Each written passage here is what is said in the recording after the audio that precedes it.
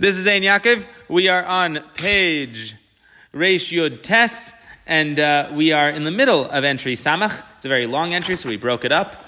And we're at Amar Rav Yosef. What we've been discussing up until now is the same fundamental question. We have a woman who drinks the poison water. She drinks the Saita water, and it's not really poison water. The Gemara is very clear it's not poison water. It's fine if she didn't do anything wrong, but for her it is. We have a woman here who committed adultery. This water is supposed to kill her. She drinks it, and she doesn't die. Sometimes she doesn't die for 3 years. We want to know what schus she had that would be Taylor b'mayim amarim. Why, in some cases, does she not die immediately after drinking it if she is guilty? And what we've answered is that we don't really know. Up until now, we've gone back and forth. We've said maybe it's the schus of Torah, and then we said can't be schus Torah because she doesn't have a mitzvah to learn Torah, and when you do something that you're not commanded to do, you just don't get that much reward for it. We said it can't be schus mitzvah. That's what we discussed at length yesterday, because a mitzvah is called a ner, and the Torah is called an ur, and mitzvah only provides a little bit of light relative to the incredible light of the Torah. So mitzvahs also just don't give you enough schus to protect from death. So where exactly is she getting this protection from? We left it as an open question. Tonight we are going to answer it with God's help.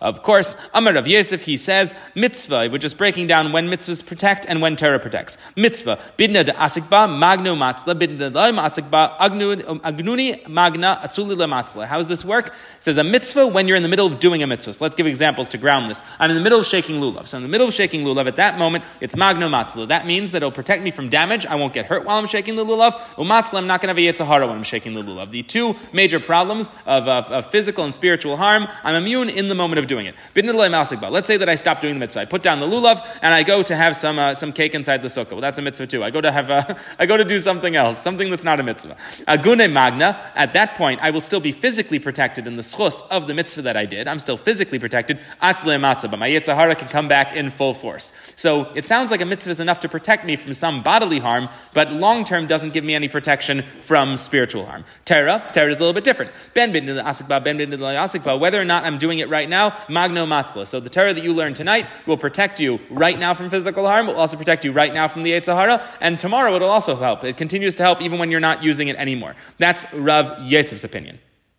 So the summary of Rav Yosef's opinion is that while you're doing a mitzvah, it protects you from gashmias and ruchnias problems. When you're not doing it, it only protects you from gashmias problems. And the summary of Rav Yosef's position on Torah is that even when you're not learning Torah, it protects you from both. Maskiv la Rav, Rava disagrees. And he says, I can give you a lot of stories where this doesn't pan out.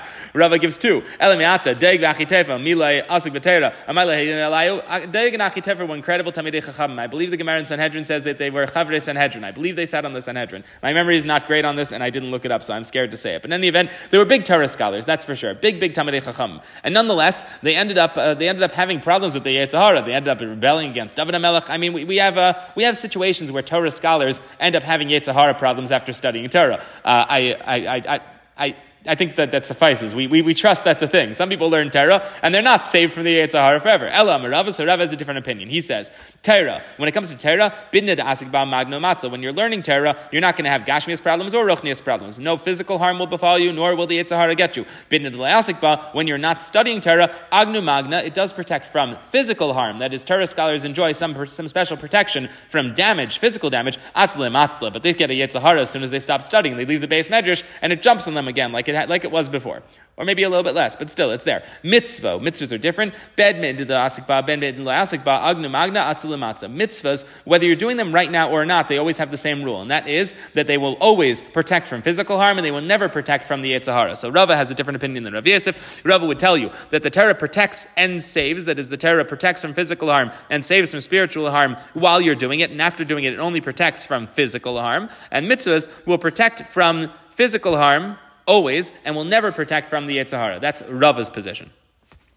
There's a Maharal on this that's really interesting that explains why there's a split like this between gashmiistic protection and ruchniistic protection. The Maharal says that mitzvahs are gashmias. We do them with dvarim gashmiyim. Since we do them with physical things, and we have to do them in time and space and in a place, they're going to fall under the rules of time and space. So since they are gashmias, they fall under zman, and therefore they are limited by zman, because a mitzvah is tied to time. That means when I'm not doing it, that's a time at which I'm not doing the mitzvah. Mitzvahs are time-bound. at least to some degree. They're in time and space, and therefore at the moment that I'm not doing it, I don't get a lot of protection. Whereas Torah transcends time and space. Torah is ruchniistic fundamentally, so it should protect even if I'm not doing it right now. That is the conclusion that Rava has here, which is that Torah is going to protect us on both fronts, even when we're not doing it, according to the Maharal, because it is sichlis. It transcends physicality. It's intellectual. Intellectualism, seichel is not in time and space. At least that's not how Rambam sees it. Rambam puts seichel above time and space, as I understand it. In any event, it's not bound by time and space, and therefore it's not bound by the rules of are you studying it right now or not. That's the Maharal. Yes.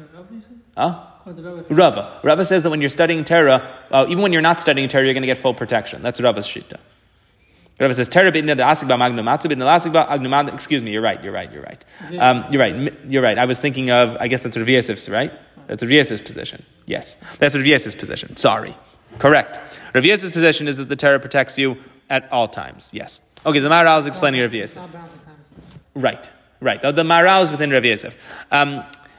Incidentally, this was the motivation for Mitzvah Torah, at least one of the major motivations for Mitzvah Torah. In Teres Menachem, volume 76, page 231, where the Rebbe introduces Mitzvah Torah, or a little bit after that, but it's where he mentions it, he says this, Mitzvah Torah, shekol echad v'echad b'nei Yisrael yilmad Torah kechol ha'efshari. The Mitzvah Torah, the mission of Torah, is that every single Jewish person should learn Torah as much as possible. V'akopanim regayim achadim b'chol yom, at least a couple minutes every day, 15-minute Ein Yaakov Shir. V'Torah magno matzla, because Torah will both physically protect and spiritually protect. So the Rebbe wrote into the reasoning for Mitzvah Torah this Gemara of Magno Matzla, which seems to be the conclusion of Rav Yosef, not the conclusion of Rava, correct? What was Mitzvah Torah?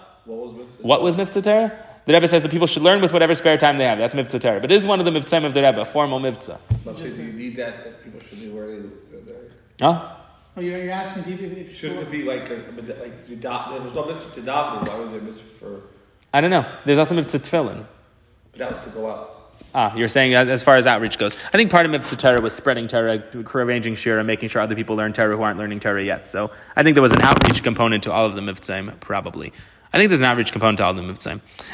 In any event, continuing here, let's just do Ravina, and then I'm going to show you that cool Alter Rebbe letter that I promised you. Ravina says the following. This is the maskan of the Gemara. We've been working on this now all week. Is why are women protected? They don't seem to have schos Torah. They don't seem to have schos mitzvah. What are they protected by? Ravina Amar, he says, don't forget, Ravina and Ravashi finished up the Gemara, so when you see them, there usually is the bottom line. Ravina Amar, loylam schos Torah. It is schos Torah. Women who commit adultery, and they don't die immediately from drinking the mei seita, it's because they had the merit of Torah to protect them. You said earlier, wait a second, they're not commanded to study Torah. How's it going to protect them? It's true that they are not commanded, but not in the